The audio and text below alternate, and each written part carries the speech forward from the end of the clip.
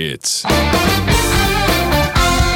Litopia Daily, the web's first daily bulletin about writing and publishing. And now, here's Peter Cox.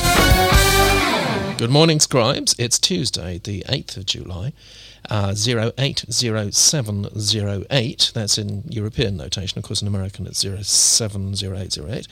But in European, it's a palindromic date. And if that weren't enough to boggle your mind, here's Eve with further fascinating facts about today. Today is the 8th of July, and I have something extra special for you.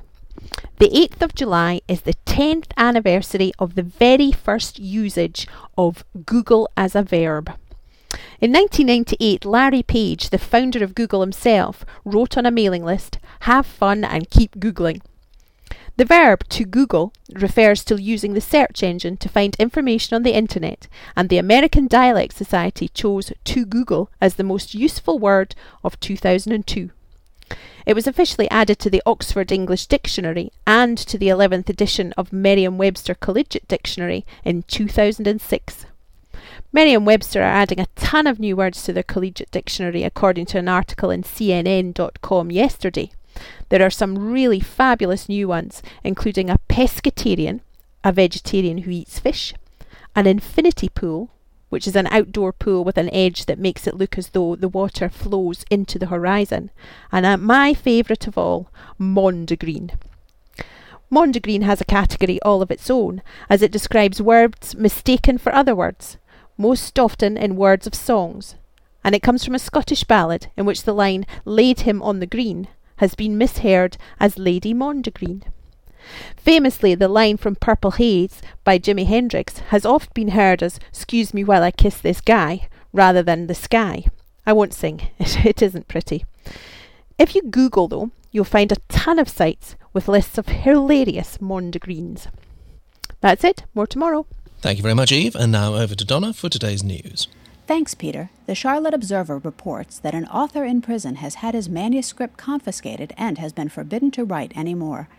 Victor Martin has been writing since he was a child, but he didn't get his 4 novels published until he went to prison as an habitual felon.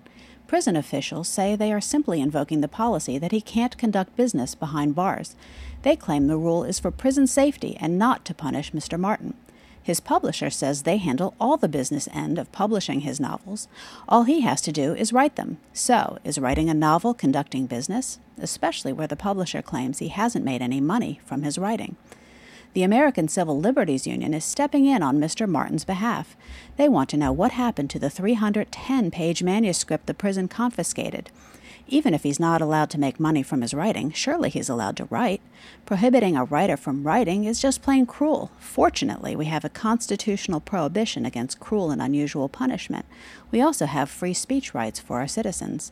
If I had to go the rest of my life without writing, I'd just say, shoot me now. Well, just to insert a little comment here, this is one more example of the increasingly authoritarian, in my view, regime that we're all going to end up living in, whether we're British, American, Chinese, or whatever.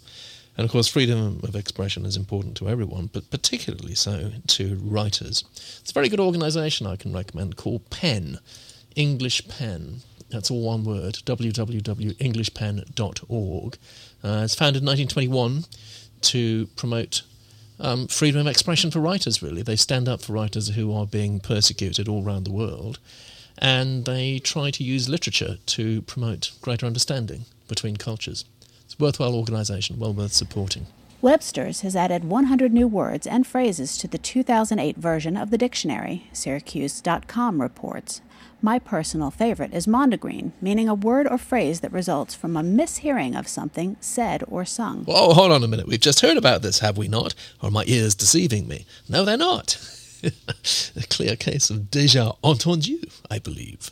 Some other new words are pescatarian, meaning a vegetarian who also eats fish, wingnut, meaning someone who advocates a radical change, Mental Health Day, those days we take off just to refresh ourselves, and yes. air quotes, that gesture we make when we're calling attention to a phrase. Brilliant. So, will last year's vegan sexuals accept the new pescatarians? Never. Or will they dismiss them as wingnuts? Absolutely. Yahoo reports that the Daily Candy Lexicon, words that don't exist but should, was just released.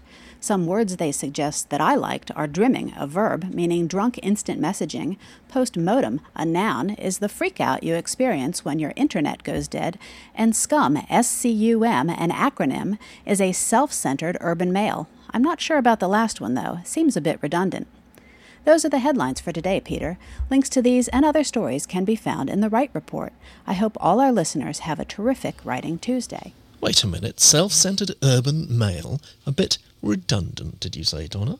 Do I detect a whiff of sarcasm there by any chance? Yeah. Well, thank you very much, Eve. Thank you very much, Donna. All the links that Donna mentioned on her website, writereport.blogspot.com. Show notes, as always, on our podcast website, which is podcast.litopia.com. But there's a link through from the main Litopia website, of course, which is www.litopia.com. Another memorable issue, I'd say, of Litopia Daily, full of fascinating facts to enrich your writing life.